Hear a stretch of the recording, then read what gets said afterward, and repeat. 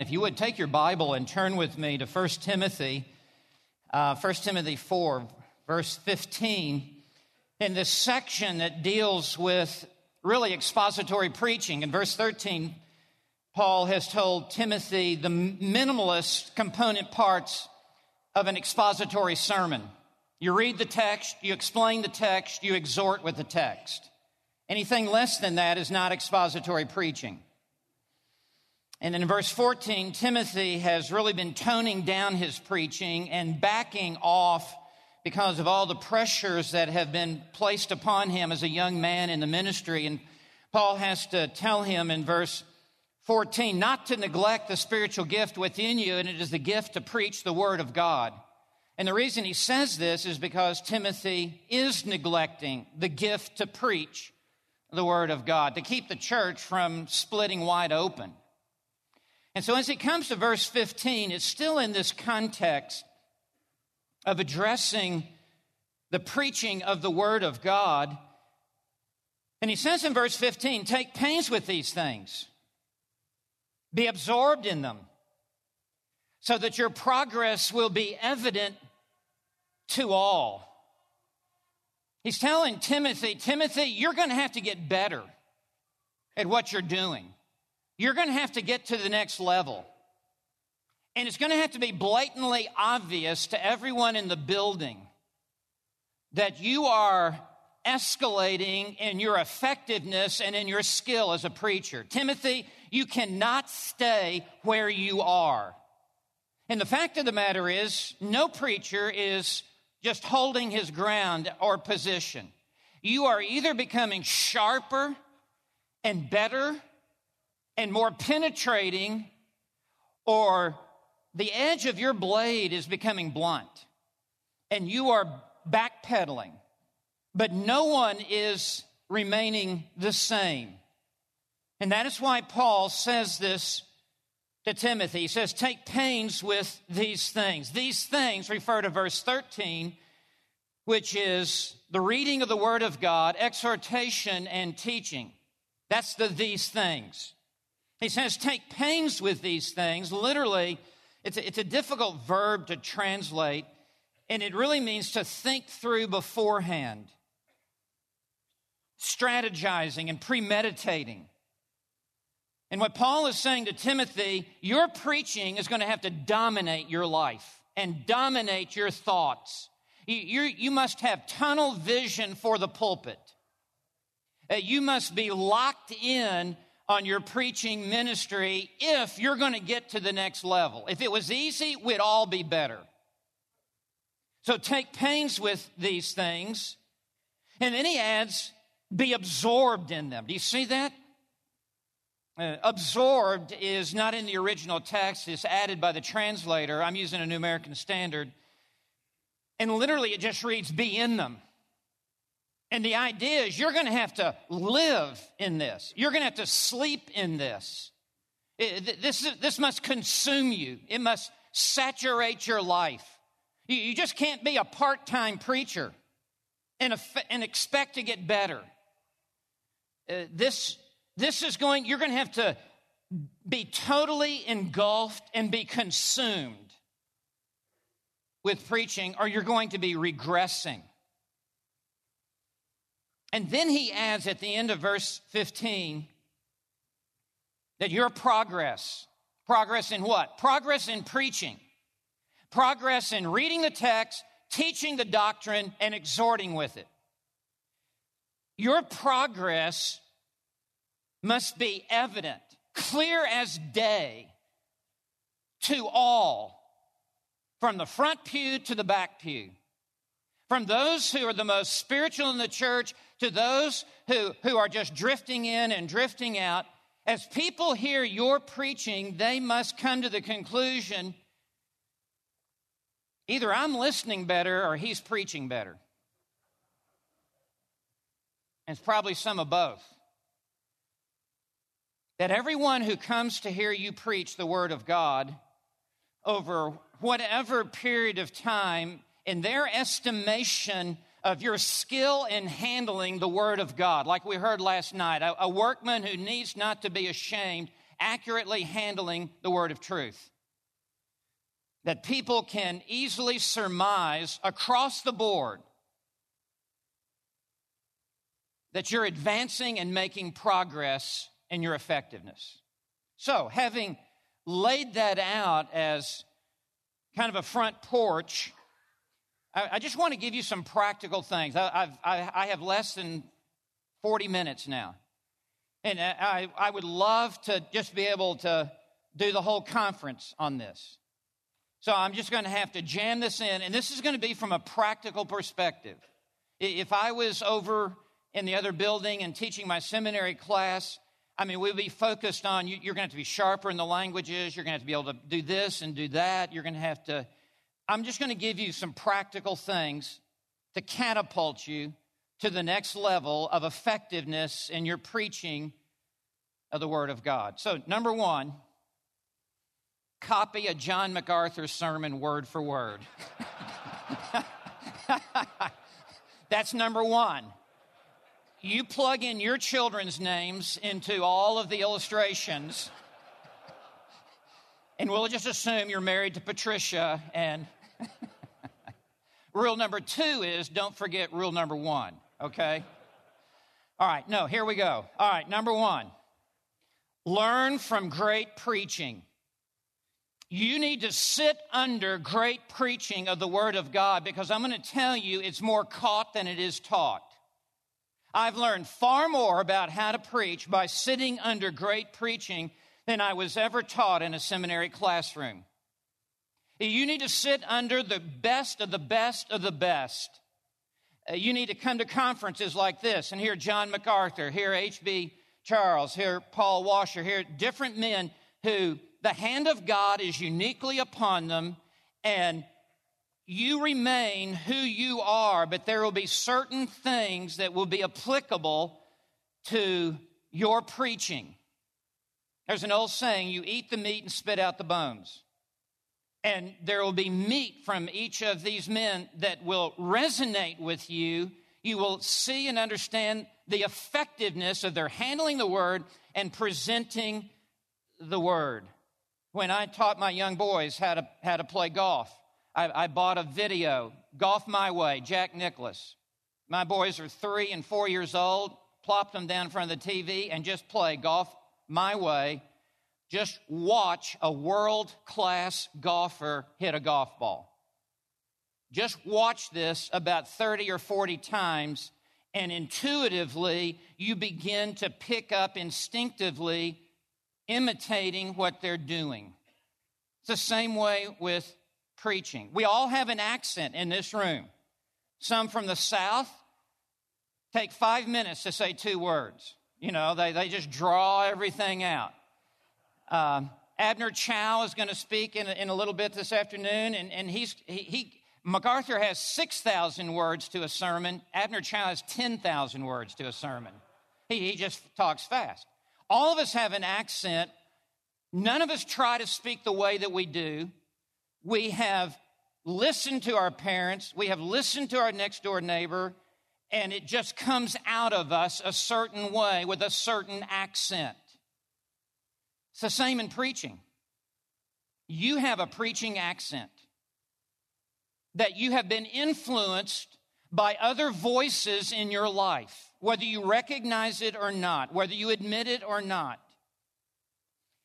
And so you need to listen to the best preaching, because it's going to have an effect on you, on the words that you use, the expressions, the tempo, the tone.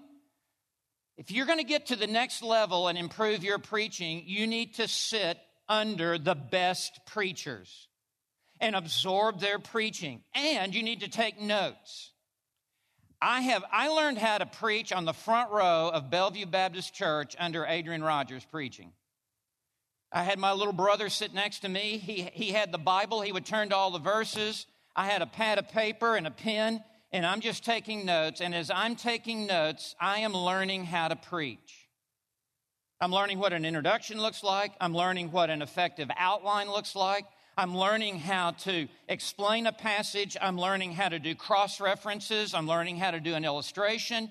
And by writing it down, I am absorbing it much more than if I just listened to it, because men are visual. Men are visual learners.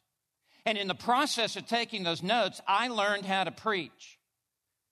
And so I would encourage you to take notes as you sit under great preaching. And there have been many times I've gone to a conference much like this, and someone is going to be speaking, and he is a well-known author, and I'll show up, I'll have 2 moleskins, I'll have 3 pens, I'm ready to take down everything that he says, and I won't write a word, because he's impossible to follow. He's just a genius, and his mind is just flashing in all these different directions. And then on the other hand, I'll follow someone else, and I take down copious notes because they're very easy to follow. You need to take notes if you want to learn how to preach. And you need to read the greatest preachers in history. Do not be limited to the 21st century. You'll have a low ceiling over your head. You need to learn how to preach from the giants down through the centuries. And I tell my students over at Master's Seminary, I don't want you to preach like a Baptist or a Presbyterian or an independent. I want your preaching to rise above the centuries. And I want you to read the sermons of Calvin. I want you to read the sermons of Luther. I want you to get on a horse with Whitefield and read his sermons. And there's something from each of these men that we need. I also basically learned how to preach by just reading Spurgeon. Oh, here are the divisions. He had subheadings. This is how much he uses Scripture, cross-references. I'm learning how to preach from great preachers. And I would encourage you to do the same. And one more thing to add here. And he who has ears to hear, let him hear. You need more than one person who's your example. Immature young men often have just one man. And granted, there will be a dominant voice. But if there's only one person, you get their strengths, but you also get their weaknesses. And you also get their limitations. And so you need to have other men fill in those gaps where the dominant voice is weak, so that you have a composite, a comprehensive picture of what true preaching is. And you need to listen to other men who are outside of your circles. If you're a Baptist, you need to listen to the best Presbyterian preachers. You need to listen to the best independent. If you're an independent, you really need to listen to the best Baptist preaching. Yeah, you really do. You need a little more octane in your tank, okay? So that's the first thing that I would tell you, and I'm down to 29 minutes now, but learn from great preaching. Second, preach as often as possible. You must preach a lot if you're going to become better in your preaching. You're not going to become better in your preaching sitting in your study. You're not going to become better in your preaching sitting in your den. If you were trying to learn how to play the violin, let me ask you this question. Do you think more practice or less practice would help you learn how to play the violin? It's an obvious answer. You're going to have to practice. If you were trying to learn how to play the piano, do you think more practice or less practice would help you play with effectiveness? And the answer is more practice.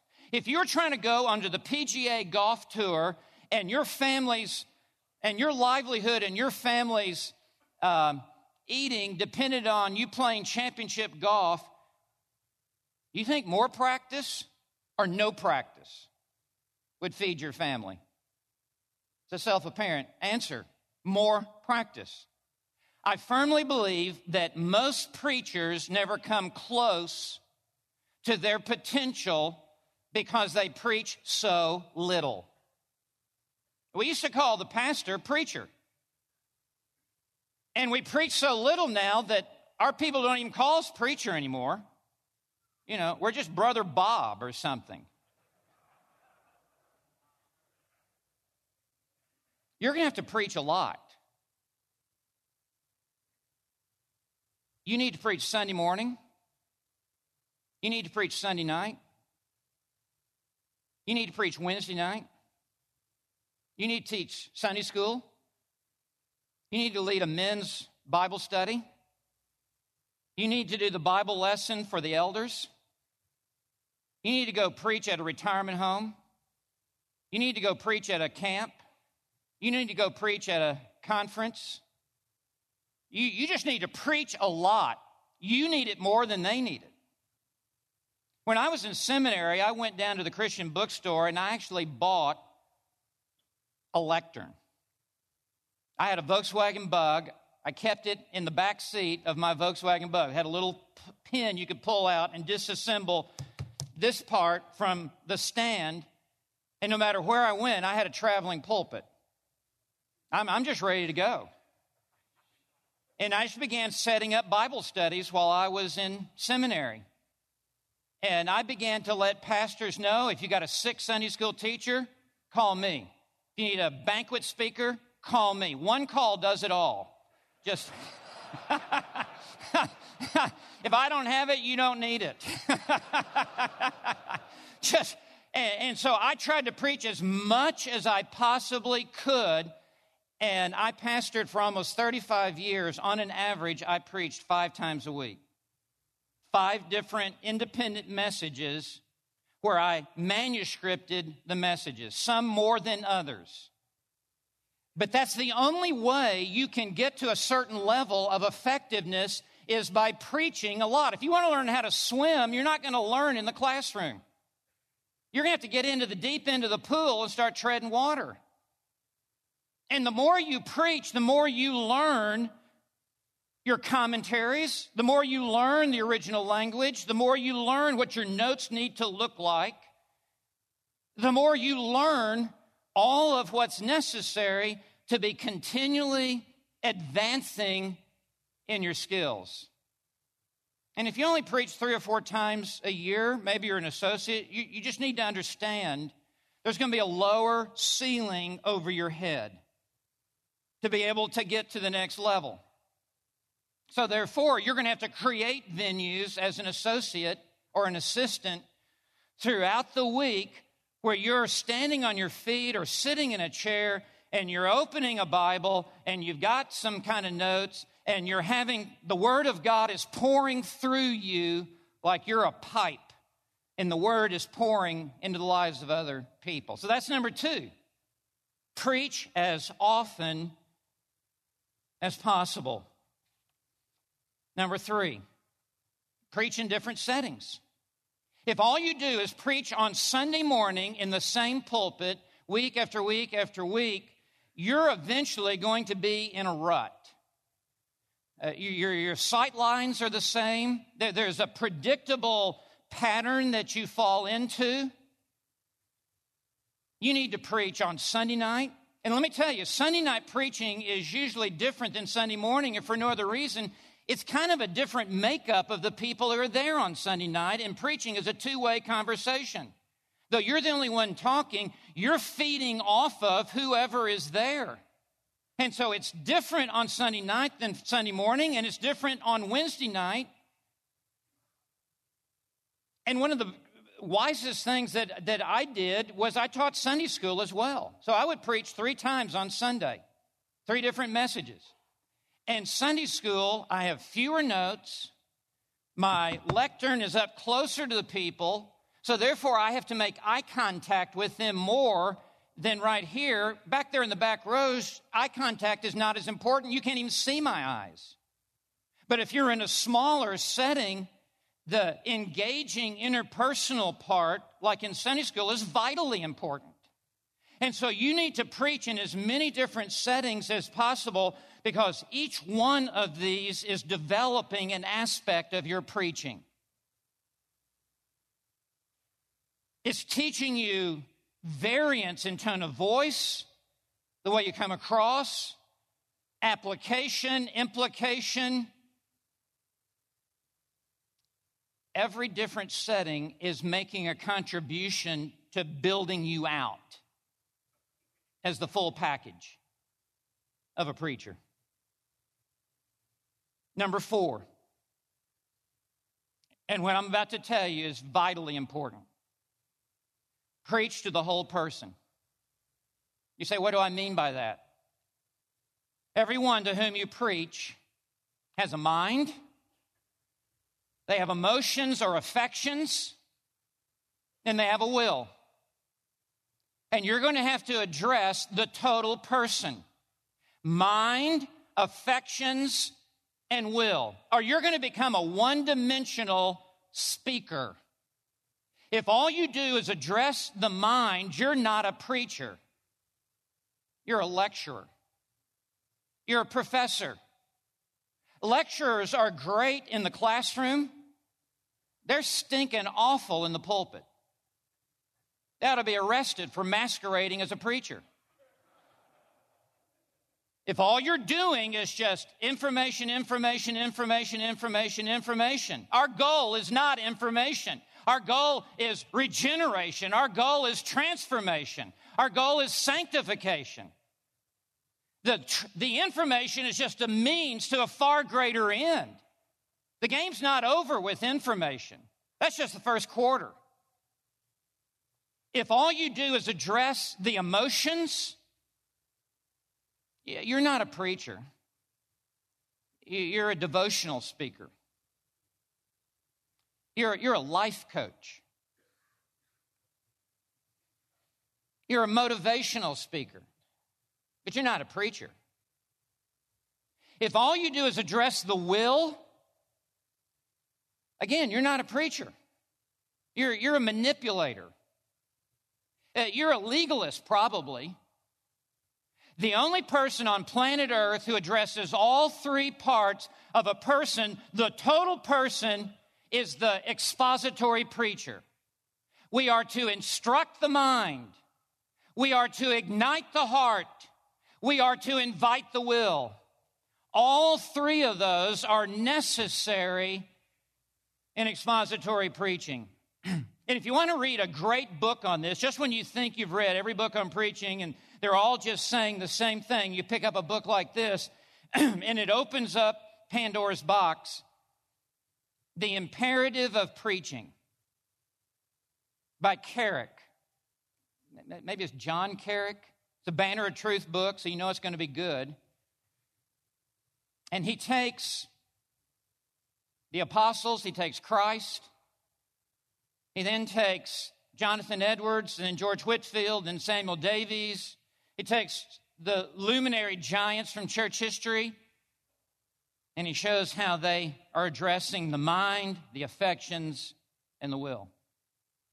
So as you are sitting at your desk and you're writing out your notes, you need to be consciously aware most of this will be addressing the mind, instructing the mind.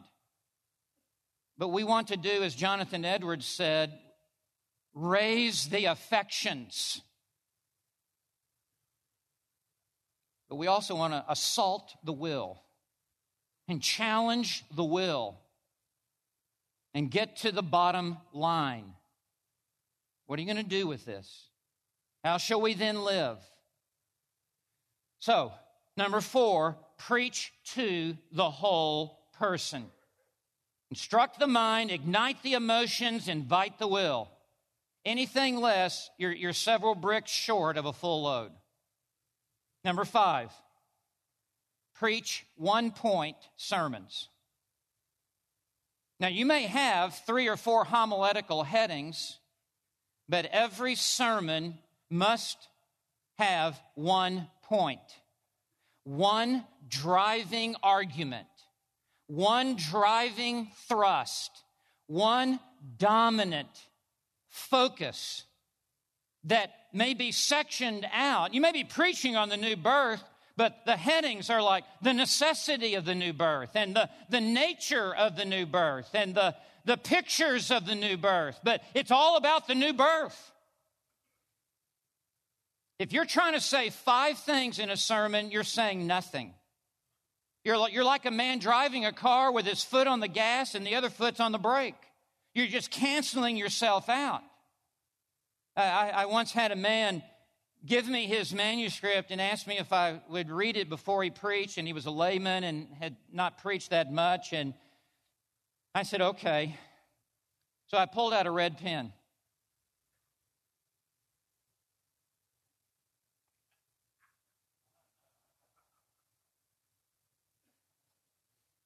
I X'd out about 80% of the sermon because he was trying to tell me everything that he knows in one sermon, which I'm surprised had that much paper. That was just a joke. Come on. It was just a joke. All right, will you forgive me for saying that? But here's the point. There's got to be a tip of the spear, a tip of the arrow that is locked in on one target. I love the account of Ben Hogan playing here at the L.A. Open down at Los Angeles Country Club, and he's on number 4. Yeah, number 4, and his caddy is with him. The caddy says, "Take here, 4 iron, aim for that tree," and there's 3 palm trees like growing out of one stump. And Hogan says, "Which tree?" Which tree? They're like 6 inches apart from each other. You've got to narrow your focus. Less is more in the sense you want depth, not breadth. As you focus in on what you're preaching, you can't just start chasing rabbits and be like a man who got on his horse and rode out in every direction at once. No, you got to stay on the trail. You got to stay on message. So, preach 1-point sermons.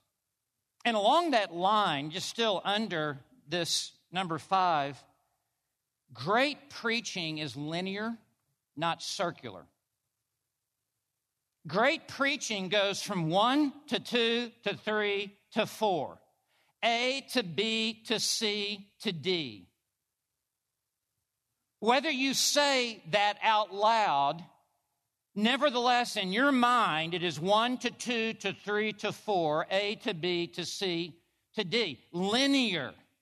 If you are circular, people can't follow you. They can't track with you. Yeah, you've gone off to a far country, and they're just waiting for you to circle back to where you were. Nobody can take notes on this. Nobody can track with you on this. So in your mind, you've got to be a laser beam from the first sentence to the last sentence of the entire sermon. And when I write a sermon, the last thing I write is the introduction and conclusion. Every sermon that I write starts with Roman numeral number 1. Because I don't even know how to write an introduction, and I don't know how to write a conclusion until I've written the body of the sermon. Once I've written the body of the sermon, now it's much more obvious what this introduction ought to be, because it's not an introduction to any other sermon. The introduction is like the front porch of a house. And the main body of the sermon is like a house with many different rooms. And the conclusion is like the back porch. You want the front porch to be smaller than the house.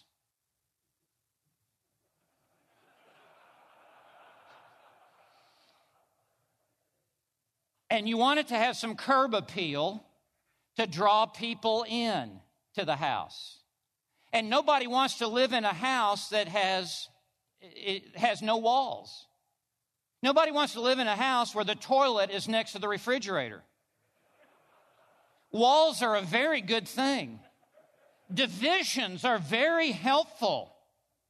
And Martin Lloyd-Jones, in his book, Preaching and Preachers, he says it needs to be like a symphony where there are obvious divisions that builds to a crescendo.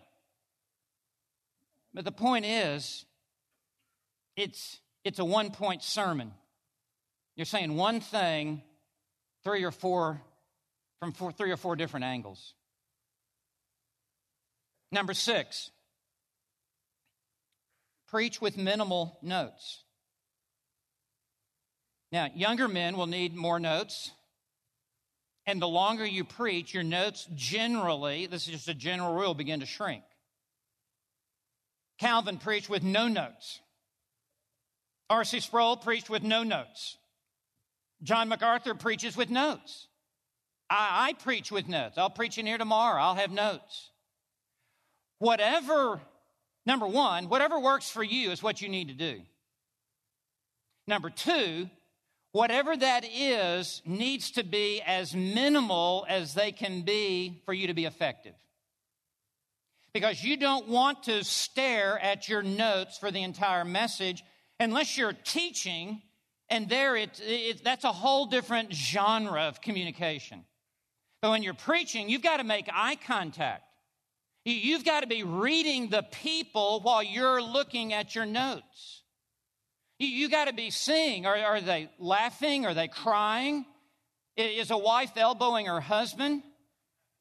Are they staring over your head? Are they looking into your eyes? Are they nodding their head? Are they shaking their head? You're like a quarterback coming to the line of scrimmage, and you called one play on Friday as you wrote your notes, but as you come to the line of scrimmage, like a quarterback, I see the weak safety, I see the strong safety, I'm going to have to call an audible at the line of scrimmage. You're going to suddenly realize, all right, this lost husband finally came to church. This widow who just lost her husband, it's her first Sunday back. These teenagers are here and they desperately need the gospel.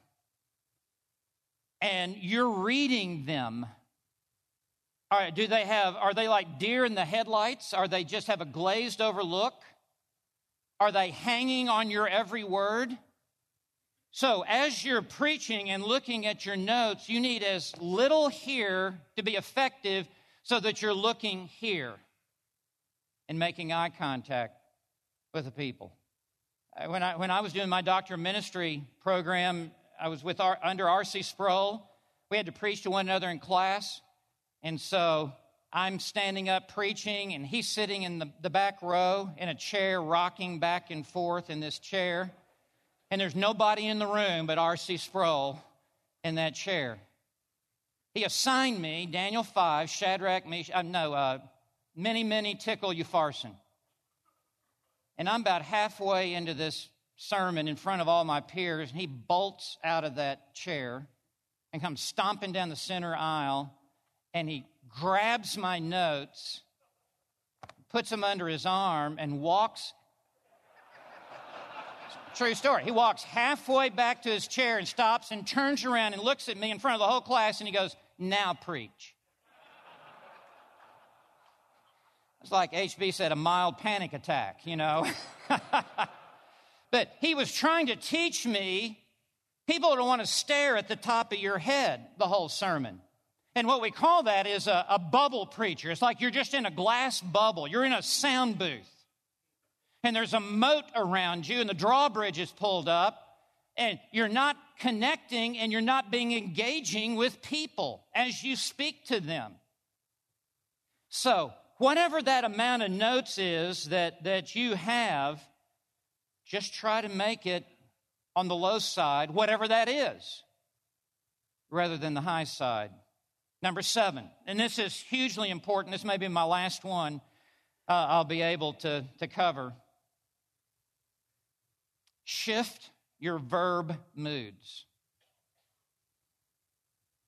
Now, if you'd have told me that when I was in high school, I would have been, I don't even want to talk about verb moods. But let me just tell you these 4 verb moods. And he who has ears to hear, let him hear. The first thing I did when I went up to Dr. MacArthur's office yesterday after his brilliant sermon, the first thing is I talked to him about how he shifted the moods of his verbs. The first mood is indicative mood. It's a statement of fact. Jesus wept. He made him who knew no sin to be sin for us. We might become the righteousness of God in him. That's an indicative statement. It's a statement of fact. Most people in our circles, the whole sermon is indicative mood. This is what their sermon sounds like. Statement of fact, statement of fact, statement of fact, statement of fact, statement of fact, statement of fact, statement of fact, statement of fact, statement of fact, statement of fact, statement of fact, statement of fact, statement of fact. And no wonder people are worn out. No wonder they're crying for a 20-minute sermon. You sound like a phone book.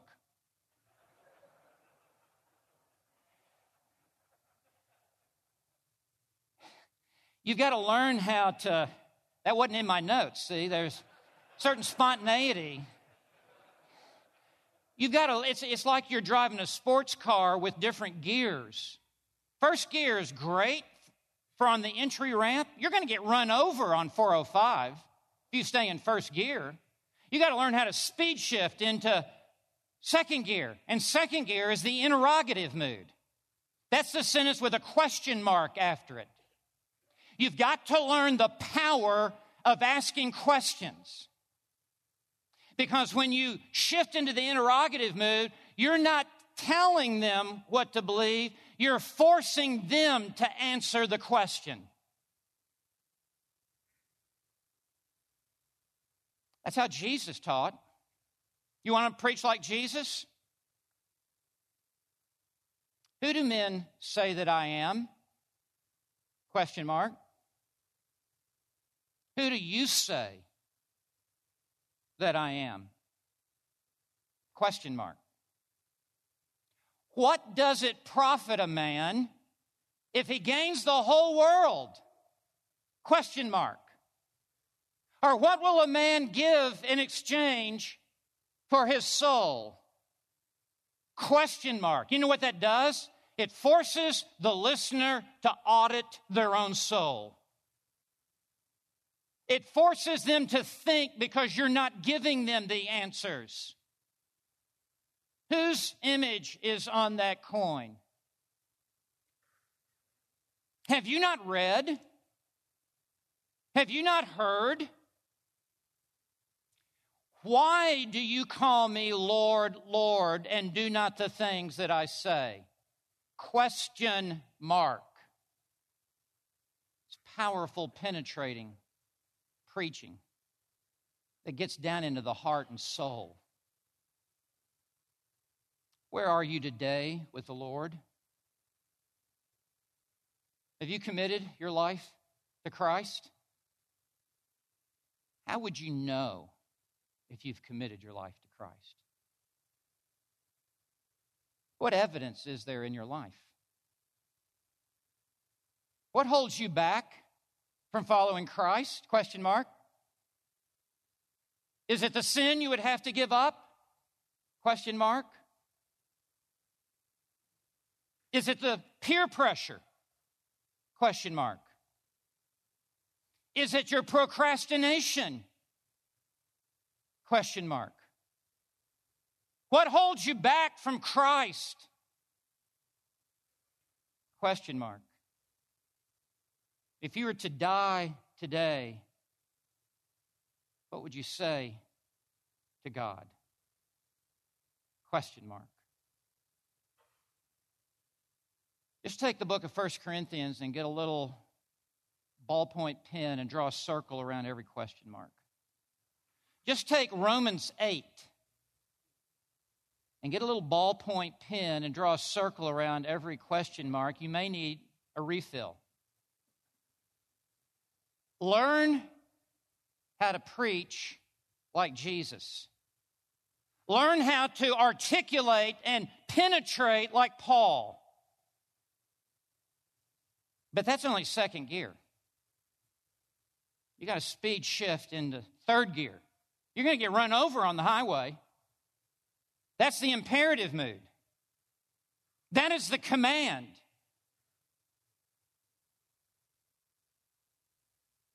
Enter by the narrow gate. That's not an indicative statement, and that's not an interrogative question.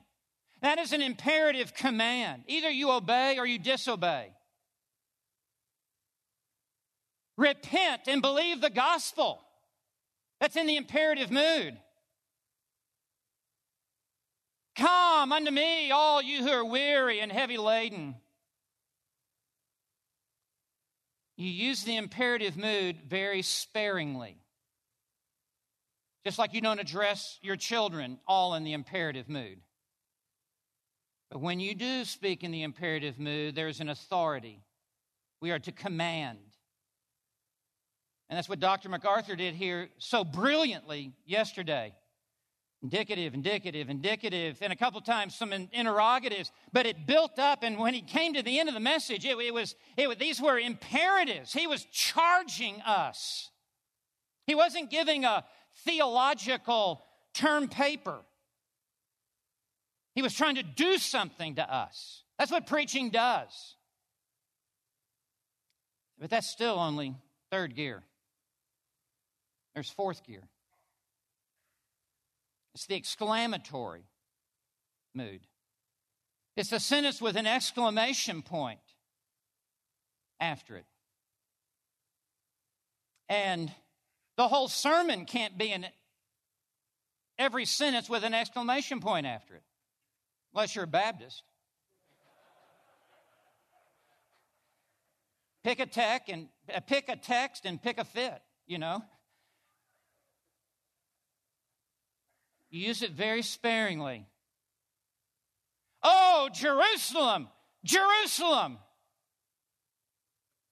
It's intended to raise the affections. Where this isn't just a wax museum in here.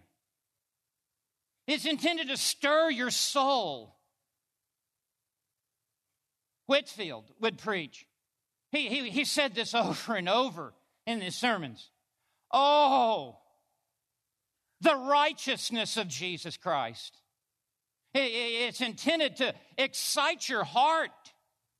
So we're not just the frozen chosen.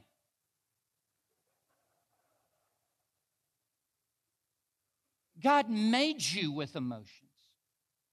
Don't neuter what God has made. And so great preaching moves from the indicative to the interrogative to the imperative to the exclamatory and then back to the indicative and then forward to the imperative. And you're constantly shifting gears as you're preaching. And the more you preach, the more you just do it subconsciously. You're not even thinking about it. But even as I write out my notes, I'm consciously aware. I can't just preach an all-indicative sermon. That's just a lecture. So shift your verb moods. I'm going to give you one more, and I've got to step down. All right, here it is, number 8. Improve your vocabulary. You cannot keep repeating yourself. After you use a word 3, maybe 4 times, it's a point of diminishing return. When I studied under R.C. Sproul, and I intentionally went to study under R.C. Sproul, at the end of the first day, it's 8 o'clock until 5 o'clock, all day, all week. At the end of the first day, he assigned us 200 English vocabulary words. I thought I was in seminary. What is this? There was a method to his madness. He said, tomorrow you'll be examined on all 200 words, and you must be able to give a definition and use it in a sentence. And I realized, no, he's serious. What do you say to RC? Yes, sir. Yes, sir. And here's what he was teaching. You've got to have a vocabulary power inside of you. And as you're preaching, you've got to layer out synonyms so that you don't keep saying the same word over and over and over. So after you say, for example, propitiation, you've got to be able to come in with satisfaction, placation, appeasement. You've got to have synonyms, and you've got to have some words that someone who went to college understands. You've got to have some words that a blue-collar worker understands. You've got to have some words that a teenager gets. You've got to have some words from another generation. And you say the same thing by layering out your synonyms.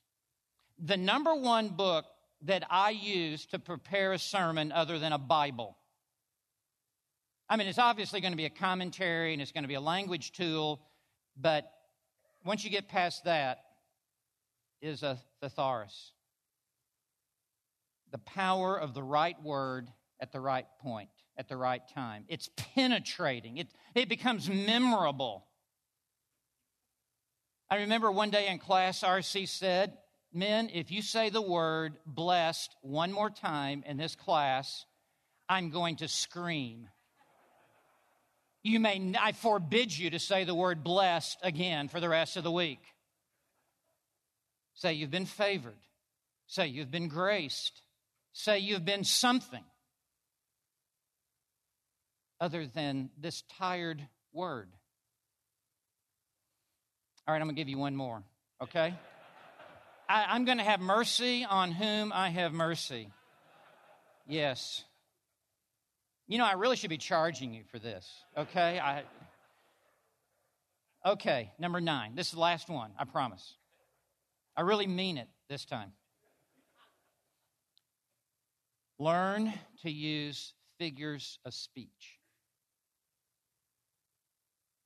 There are about 35 figures of speech that are used in the Bible. Number one, you need to at least know what they are. You can't use what you don't know. If John MacArthur was here and we were talking, he would say one of the most effective tools in a preacher's tool bag is the ability to use metaphors and analogies. Your text last night, be like a workman, a field laborer, a toiler in the field. That one word paints a whole essay. A picture is worth 1,000 words. And if you want to learn how to talk like this, and let me just give you my own testimony. When I graduated from seminary, I was Mr. Epistle. I started off with Colossians, and then took a wild step of faith and did Philippians, and then upped my game and went to Ephesians, which is 6 chapters. It wasn't until I preached verse by verse through all 150 Psalms that I stopped talking like an email and start talking like a poet and paint pictures on the canvas of people's minds. As the deer pants for the water brook, so does my heart pant after you, O God. You know what an American preacher would do? Well, you know, the other day, Frank and I went hunting, and we got up in a tree, and we got there early, and we were waiting for a deer to come by. And I said, "Look there, Frank, there's a deer, I think." And give us this 5-minute stupid illustration that's supposed to help my sanctification. How did David do it? He did it in a few words so he can have space for more truth. You'll be like a tree firmly planted by streams of water. Its leaf will never wither. He'll bear its leaves in all of its seasons, and in whatever he does, he prospers. Oh, but the wicked are not so. They are like the chaff that is driven by the wind. The wicked will not stand in the day of judgment. You learn to use pictures. Kiss the Son, lest he be angry. You need to camp out in the Psalms and Hebrew literature and be not only a lawyer from the epistles, but be a poet from Hebrew poetry. And you will learn how to say what you need to say in vivid colors No longer preaching just black and white, but all 7 colors. So, men, the only other thing I'll tell you. I know when you're laughing with me, and I know when you're laughing at me.